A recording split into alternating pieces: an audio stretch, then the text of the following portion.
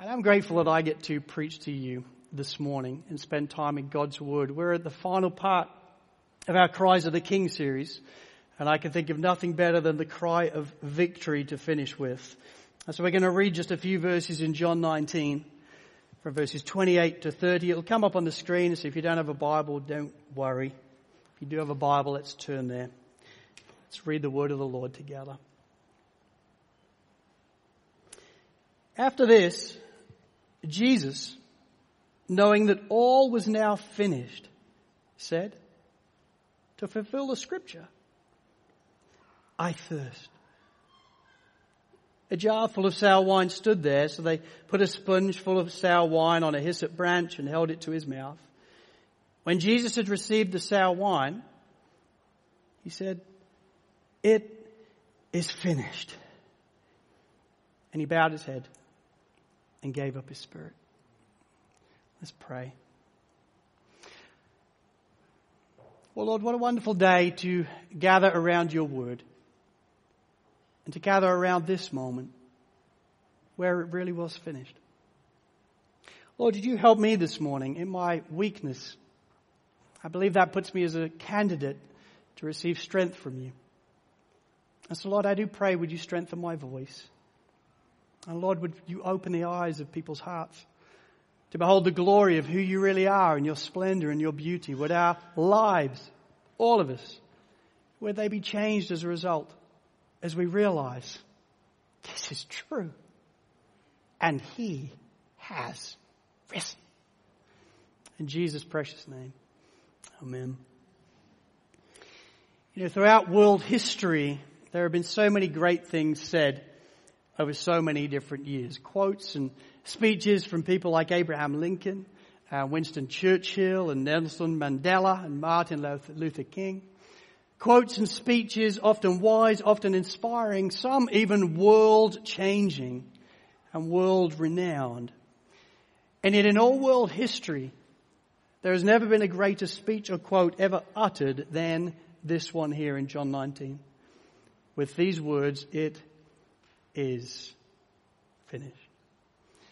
In the Greek, this cry of 3 words is actually only one word. It's the word tetelestai. And it is without doubt a world-changing cry. What we hear here are not the moans of a defeated man or the patient sigh of resignation, but instead a cry of victory. A cry of victory that is filled with depth, that is filled with mystery, that is filled with all history. Charles Haddon Spurgeon, understanding that this is just one word, tetelestai, he says this. He says, it would need all the other words that have ever been spoken or can ever be spoken to explain this one word. It is altogether immeasurable. It is high, I cannot attain it, and it is deep, I cannot fathom it. And how true that is. It is filled with depth, it is filled with history, it is filled with meaning, and everything comes together in this phrase, it is finished. And so this morning, understanding how powerful that phrase is, I want us to spend some time stopping and staring at this incredible cry of victory. And it's my prayer that for all of us in the room, we would be amazed, we would be inspired, and that we truly will be exhilarated by what we see. And when I say all, I really mean all of us. See, for so many years of my life, I went to church like every week. I was one of those people that went to church in my mother's womb, okay? There's never been a week where I haven't really been around at church. And yet, this verse and these types of cries meant nothing to me. I wasn't too bothered at all. I was coming to church because the snacks were pretty cool. And it is finished never made any sense to me. And I'm confident that there will be some gathered here this morning that would say exactly the same thing. How long is this guy going to be so we can get into the snacks? Because I haven't got a clue what he's on about. Well, it's my prayer that as we stop and stare at this cry this morning, all of us would gather around Calvary and be affected to the core of who we are. Because this is true. So what does it all mean? What was finished? Well, there were 4 things really that were really taking place here with regard to being finished. And it's those 4 things that I want us to stop and stare at this morning, understanding that this is without doubt filled with depth and history and meaning. So what is finished? Well, number 1, The search for the serpent crusher was finished. You know, for me growing up, as I said a moment ago, I went to church like all the time, which meant when I was small, I went to kids ministry. It was kind of nice. You know, you played games and stuff. But as part of the games, you always used to hear a story. And so I grew up thinking the Bible was just filled with lots of stories, random stories that told us things about God. They were kind of interesting sometimes a little far-fetched. They appeared to me when I was 12 years old. But I didn't understand that all these stories actually came together to make one story. One story that runs throughout the entirety of the Bible, from Genesis through to Revelation. And they're all stories about Jesus and his great work of salvation. And this whole story then, from Genesis to Revelation, starts in Genesis with a search for a serpent crusher. You see, in Genesis chapter 1, we read that God actually made us. He made men and women. He made us equal in our value and worth and dignity. And he made us to reflect his very glory, to reflect to everybody else what he is like in his character and his worth and in his dignity. And all was going pretty well. God was dwelling with man in perfect unity. But we only get 3 chapters in, which is not very far in a lot of pages, where mankind decides to reject God and just go their own way. The one thing that God said, don't do this, is the one thing they made their way and exactly did that. And because of that, because of eating the forbidden fruit, sin came into the world. And in that moment, God in his holiness can't just dwell with our sinful mankind. And so he actually pushed Adam and Eve, he pushed original mankind out of the garden, but he always made it clear that there would be a way back in. A way to come and spend time with him again, a way to be right with God. And in Genesis 3:15, he looks at Satan, who had done the deceiving in the first place. And he makes it clear to Satan that one will come, and although you will bruise his heel, he will crush your head. I love that. That's like no messing language right there. They're then removed from the garden, and Adam and Eve start to wonder, so who's it going to be? And the hunt for the serpent crushers starts to take place. Well, Adam and Eve, they have a baby and they call him Cain. And Cain actually means in the Hebrew possession. You know, it's likely that they actually thought this is the one that will help us take possession of the Garden of Eden again. It'll get us back in. Negative. He actually killed his brother instead. It didn't go so well. They got further and further away from the garden. So who's it going to be? Who is this serpent crusher that's going to get us back to God? Get us spending time with God again in unity and joy and peace? Is it going to be Abraham, Isaac, Jacob, Joseph, Judah? The story continues. Is it going to be one of them? Negative. What about Moses or David or Solomon or Elijah? No, it's not going to be one of them either. And yet as the story continues, you start to learn in the Bible a ton about what this serpent crusher is going to be like and what he is going to do. For example, in Genesis chapter 2, you discover that this serpent crusher, this one to come that's going to get us back into a right relationship with God, he's going to be a lamb. See, many of us, if you've been around church like at all, you'll know Genesis chapter 22 because it's the moment that Abraham stands above his son Isaac with a dagger in his hand and is about to strike him and kill him. It's exactly what God has asked him to do. It's a test of faith for Abraham. And just as he's about to plunge the dagger in, an angel stops him and says, "No!" And he notices there is a ram caught in the thicket, and the Lord makes it clear that the ram is to be sacrificed instead of his son. You know, at the end of that ordeal in Genesis chapter 22, it says, "On the mount of the Lord it will be provided." Abraham understood that on the mount of the Lord it will be provided. That's something echoed by Jesus in John 8 verse 56 when he says, Abraham saw the day of Christ and rejoiced. Something happened on that mount thousands of years ago where Abraham saw the day of Christ, understood the Lord is going to provide, and it appears he's going to be a lamb, a sacrifice, somebody that's going to come in our place. You know, it's kind of curious that in Genesis chapter 22, Abraham and Isaac went on a 3-day journey to get to this Mount Moriah. Many historians believe that Mount Moriah actually became the place of Calvary. So the Lord really did provide on that very mount. And then you get to Genesis chapter 49, when this moment where we all like Joseph in his Technicolor Dreamcoat. Yeah, we all know about that. It's all about Joseph. No, the whole story is about Judah. Because Joseph was always being used to ultimately protect Judah. Why Judah? Well, because in Genesis chapter 49, we discover that Judah is going to be a lion. A lion's cub is going to come from him. And he will hold a scepter and the ruler's staff until he comes to whom it belongs. So we find out this serpent crusher, he's going to be a lamb, but he's also going to be a lion. He's going to be a king. And then the story continues in Exodus and Leviticus and Numbers and Deuteronomy. The story of the Old Testament continues. But as the sun sets on the Old Testament, we still don't know who this serpent crusher is going to be. This lion and the lamb, who is it? And for over 400 years at the end of the Old Testament, everything just goes quiet. Until one, John the Baptist, the last of the Old Testament prophets, stands on the edge of the River Jordan and points at Jesus. Says, behold, everybody listen. Behold, the Lamb of God, the one who comes to take away the sin of the world. In that moment, the serpent crusher had been found. And John the Baptist realized it is Jesus. It's him. He's going to do the crushing. It's him. And so when you get to John 19, which is our text for this morning, you kind of wonder, what went wrong? We've all been waiting for this serpent crusher. How has this unfolded? What's gone wrong? He's now dying. The cross would appear on face value to be a total and complete tragedy. But my friends, I want to encourage you at the cross, it was a total and complete triumph.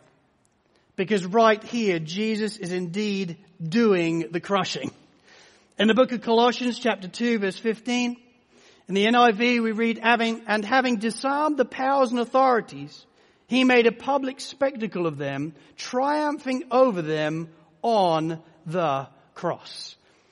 In this moment, he was disarming Satan. In this moment, he was crushing Satan. Satan knew all along that if Jesus finished his mission, that he was done. He knew that if Jesus completed his mission, he would be crushed. All his power would be gone from him. So all throughout Jesus' life, Satan is all the time trying to entice him, trying to pull him away. Hey, come with me, do something different. We could join forces, it'll be sweet. And eventually he comes up with this plan. I know what I'm going to do.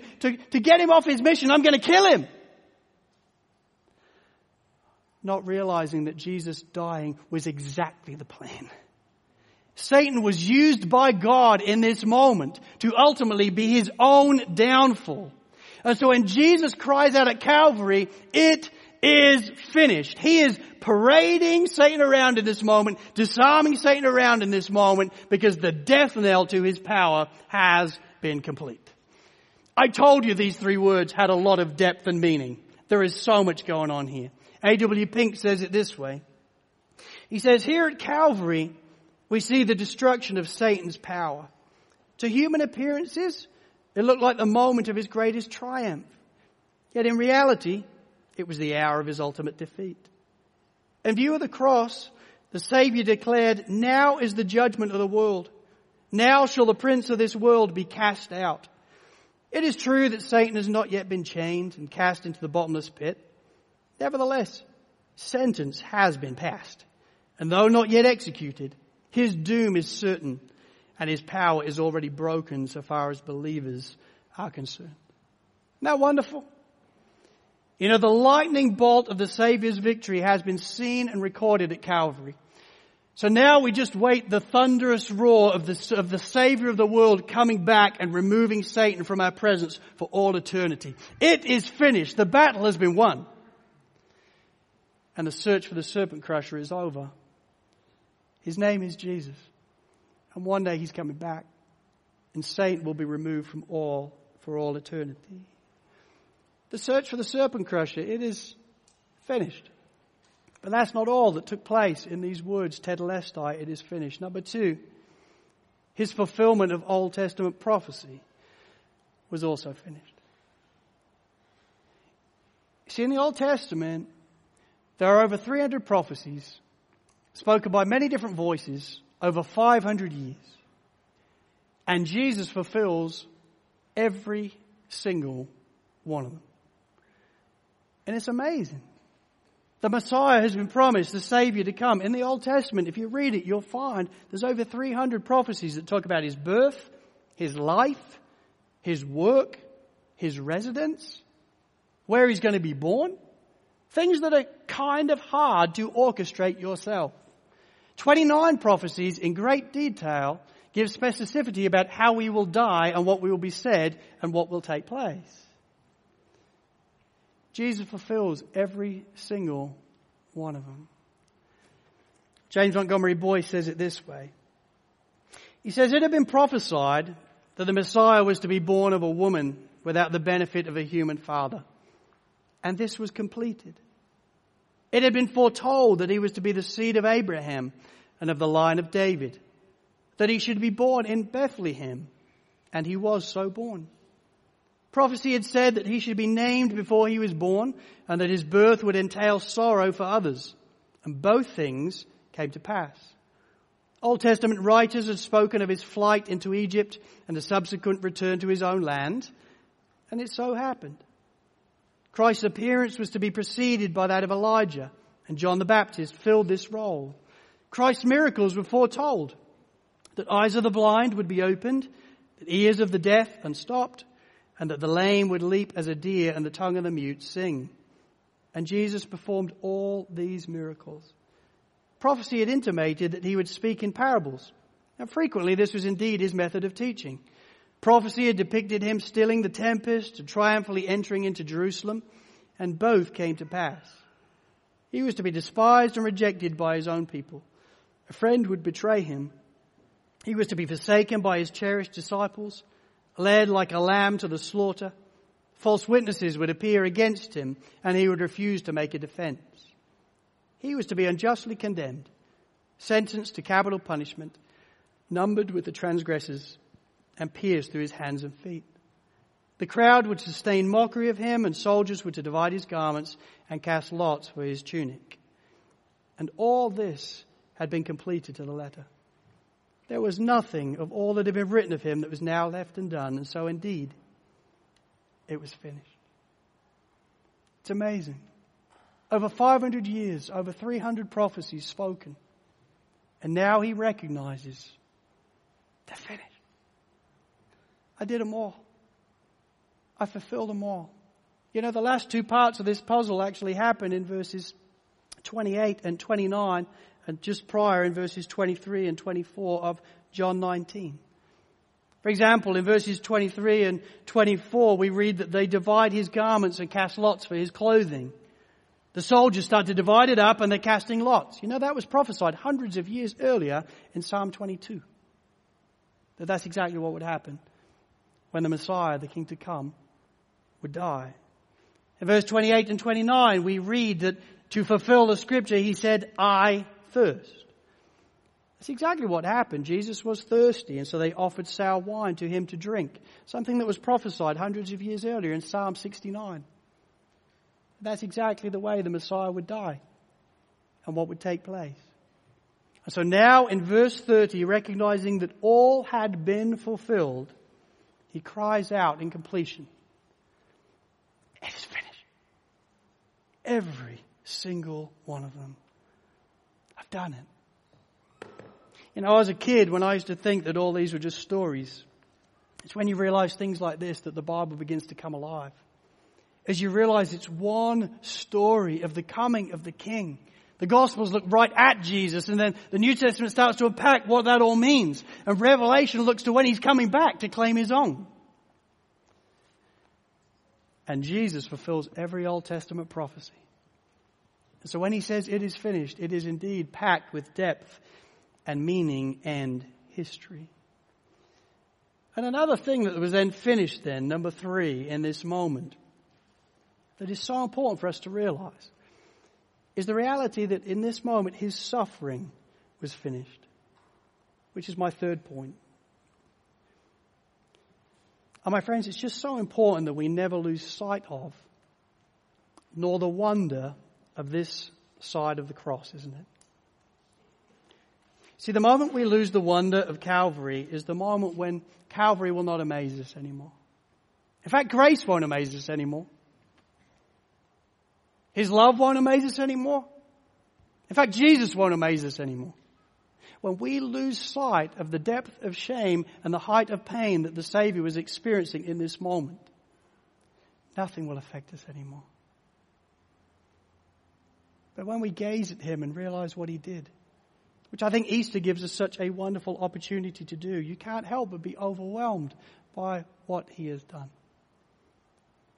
It's a famous old hymn that in the chorus says, "Oh, help me understand it.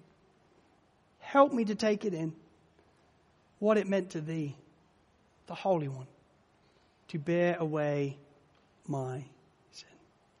Oh, help me understand it. Help me to take it in, what it meant to thee, the Holy One, to bear away my sin. What did it mean to Jesus, the Holy One, to bear away our sin? It meant profound and sustained suffering. And we can't look away at that. See, Jesus was well acquainted with suffering, and suffering was without doubt something that marked the Saviour's life. It was prophesied about in Isaiah 53 that he would be a man of sorrows.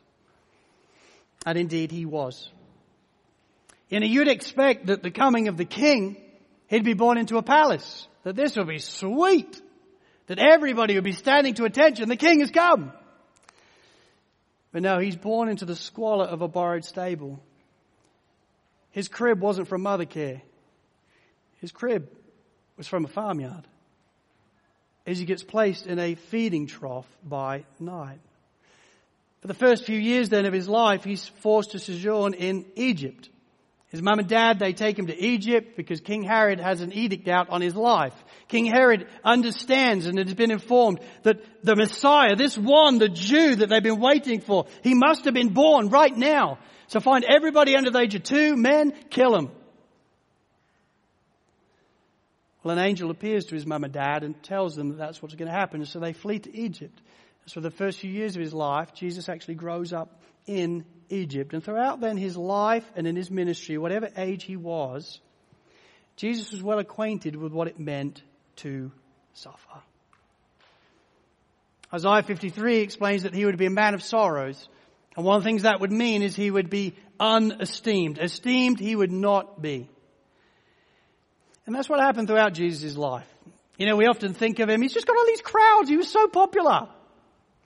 Until you realize the motive of the crowds wasn't to please Jesus.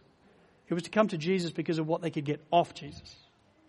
Help me, and then leave me alone. Do all these things for me, but leave your king stuff.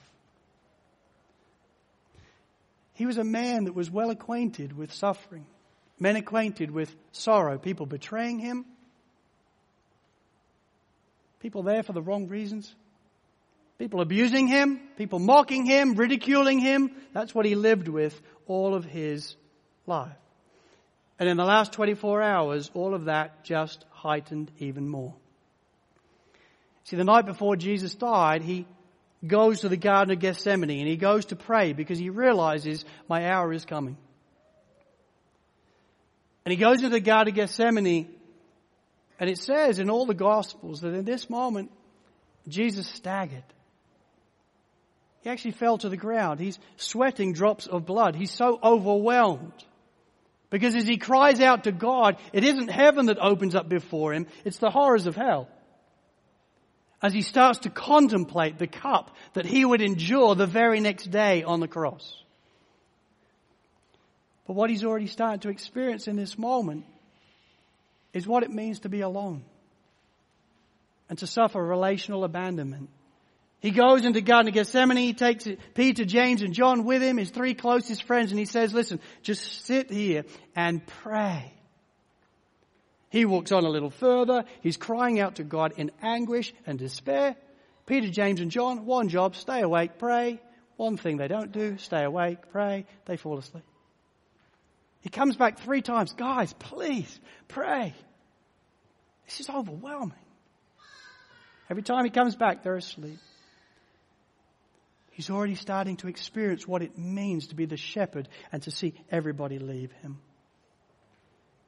As he goes back to them on the third time, they're still asleep. He says, guys, it's time to wake up, for the hour has come. And he goes out of the Garden of Gethsemane and he sees one of his friends, Judas, one of the disciples. A man that he had given 3.5 years of his life to, walking in intimacy and blessing with him. A man that just a few hours earlier, he had got on his hands and knees and actually washed his feet. Teaching him, when I'm gone, this is what I want you to do. And Judas makes his way up to him and kisses him on the cheek. A signal to the battalion. This is him! Take him! Total betrayal. Total aloneness.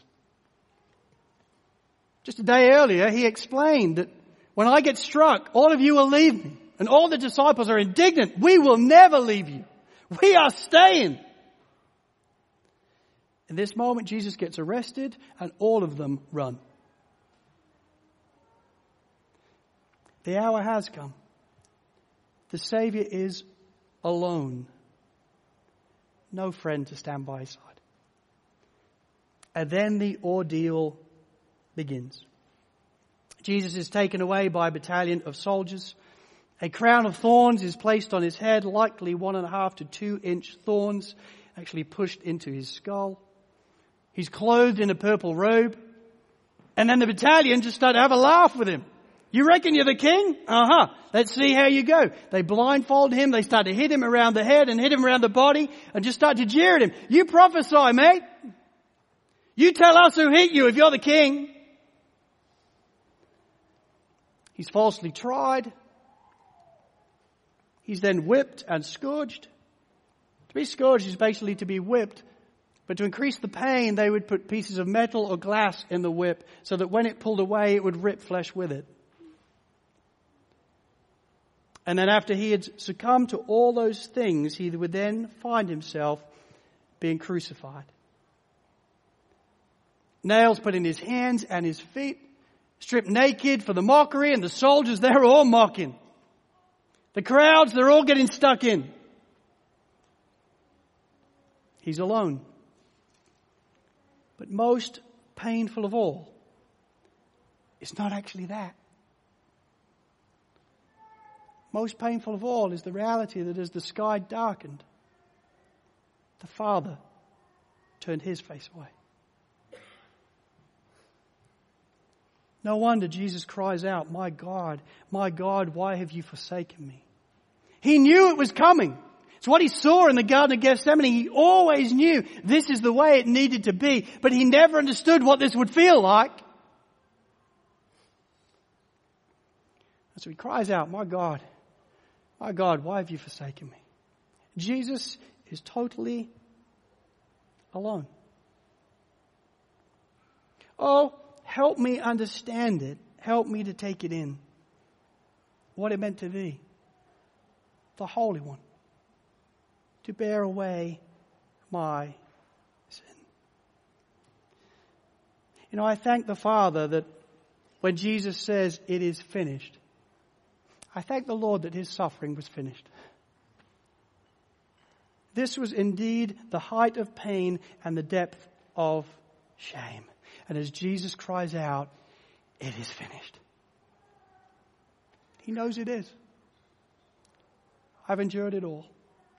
So Father, into thy hands, I commit my spirit. My friends, I want to encourage you to never lose sight of and never lose the wonder of this side of the cross. You ever wondered how serious your sin is before the Lord? Those little white lies that we think of as no big deal, those things that we trifle with as if to say, I don't think it's that big a deal. Then behold Calvary. It's a big deal. That's the price of sin. That's the consequence of sin. If you've ever wondered how amazing his grace is, behold that same place. Because he did this for you. And he did this for me. And if you've ever wondered how passionate his love is for you, look again and stare at that same place. Oh, how marvelous is his love for us. John 3:16 tells us, for God so loved the world that he gave his one and only Son, that whoever believes in him shall not perish, but have eternal life. My friends, you can go ahead and insert your name there.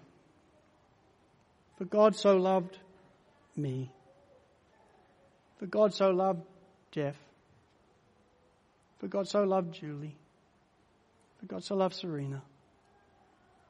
That he gave his only begotten Son, so that whoever believes in him shall not perish but have eternal life. My friends, I want to encourage you, never lose sight of what he went through for you.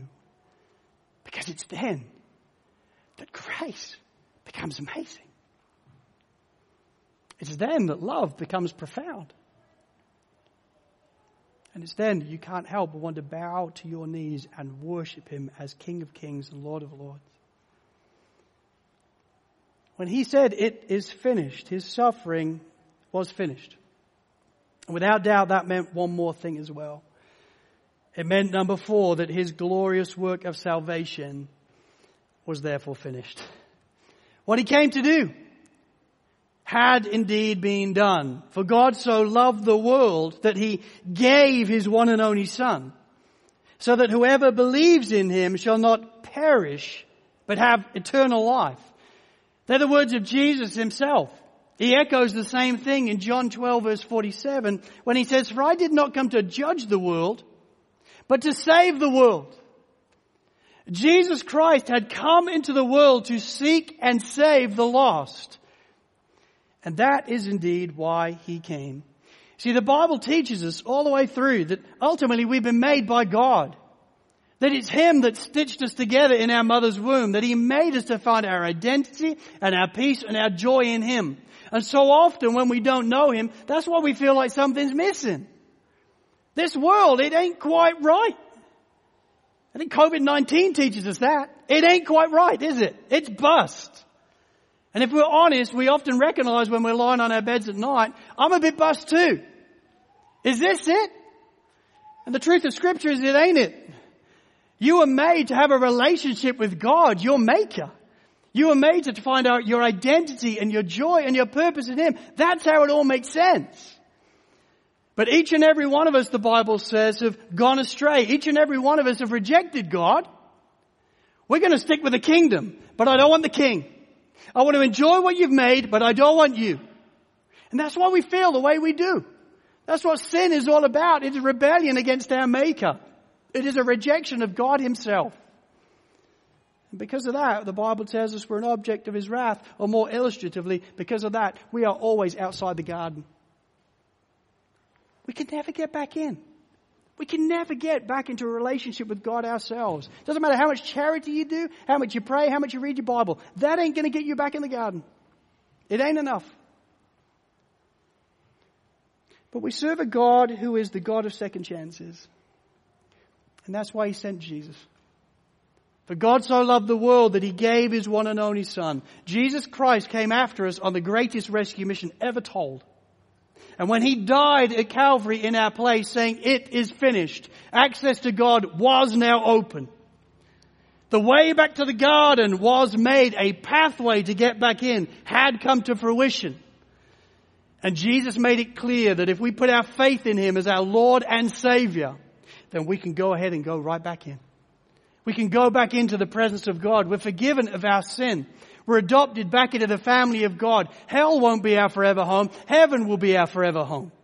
We will be with him for all eternity. And so when Jesus cries out, then it is finished. That way back to God, that way back to a relationship with your Maker had been made sure. You know what I love about the Bible is it tells us exactly what happened next. When Jesus declared in a loud voice, it is finished.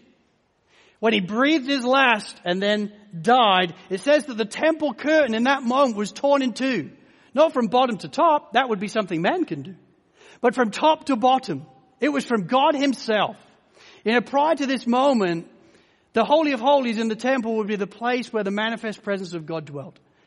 And just once a year, one man, the great high priest, would get to go through the curtain on behalf of all the people of Israel and make a sacrifice and be with God. It was a scary moment. It was a trembling moment for that great high priest. But in this moment, God rips the curtain, ching, ching, ching, ching, ching, to symbolize you, if you put your faith in Jesus, can now get in there. You can just walk straight in. You can come and spend time with God because through Jesus, you are able to be clothed in His very righteousness, meaning that you can now walk straight into the very presence of God. It is a miracle of grace. And 3 days later, to ensure that we understand that the Father does indeed accept the offering in its full, 3 days later, Jesus rises from the dead. He has indeed risen from the dead to prove to everybody He is the King. Death can't even hold Him. And the perfect sacrifice has been accepted. It is finished. He now sits at the right hand of the Father, where He intercedes for us, where He cares for His own through the gift of the Holy Spirit, the Spirit of Jesus. And one day the Bible's clear, He's coming back, and He's coming back for us. It's staggering. It is finished. The way to salvation is finished. A.W. Pink says it this way. He says, this cry then was not the despairing cry of a helpless martyr, nor was it the last gasp of a worn-out life. No, rather, this was the declaration on the part of the divine Redeemer that all for which He had come from heaven to earth to do was now done. That all that was needed to reveal the full character of God had now been accomplished. That all that was required by the law before sinners could be saved had now been performed. And that the price of our redemption was now paid in full. And so it was. Tetelestai. It is finished. My friends, if you're here today and you don't know Jesus Christ as your Lord and Savior, maybe prior to this moment, these things didn't make a ton of sense to you. I get that. That was once upon a time me too. But I want to encourage you. It is finished. It's packed with meaning for you. Jesus Christ died at Calvary so that you may have life and that in abundance. In and of yourself, you are cut off from God. We all are in the natural because we've rejected Him. But the Bible makes it clear that if we confess with our mouth that Jesus is Lord, and we believe in our heart that He rose again, then you will be saved. It doesn't matter your story. It matters about Jesus' story. It doesn't matter what you've done. It matters what Jesus has done for you. And so I want to urge you. I plead with you. Put your faith in Jesus Christ as your Lord and Savior today and know what it is to live in the garden again. To get back to your Creator, to know Him as Father and friend and Redeemer. It's life-changing. I was 20 years old when I did that, and I've never looked back. Please do it. And if we can help you with that in any way, if you want to talk more about that, you can come and find me at the end of the service, or speak to the person who brought you. Anything we can do to serve you. If you want us to pray with you, talk to you more about Jesus, we'd love to do that. And my friends, if you do know Jesus Christ as your Lord and Savior, never lose the wonder. Never lose the wonder of all that He has done. It is finished. May we never lose the wonder. Let's pray.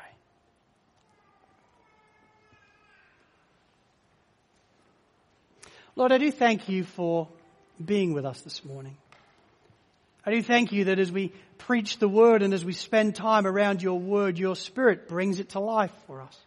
And Lord, I thank You for that. And Lord, I pray that what we have heard preached today, I pray that it would affect each and every one of us in our hearts. Lord, for those that don't know You, would even now as we sing, would they turn from their sin and put their faith in You as Lord and Savior, understanding that You who call upon the name of the Lord will be saved.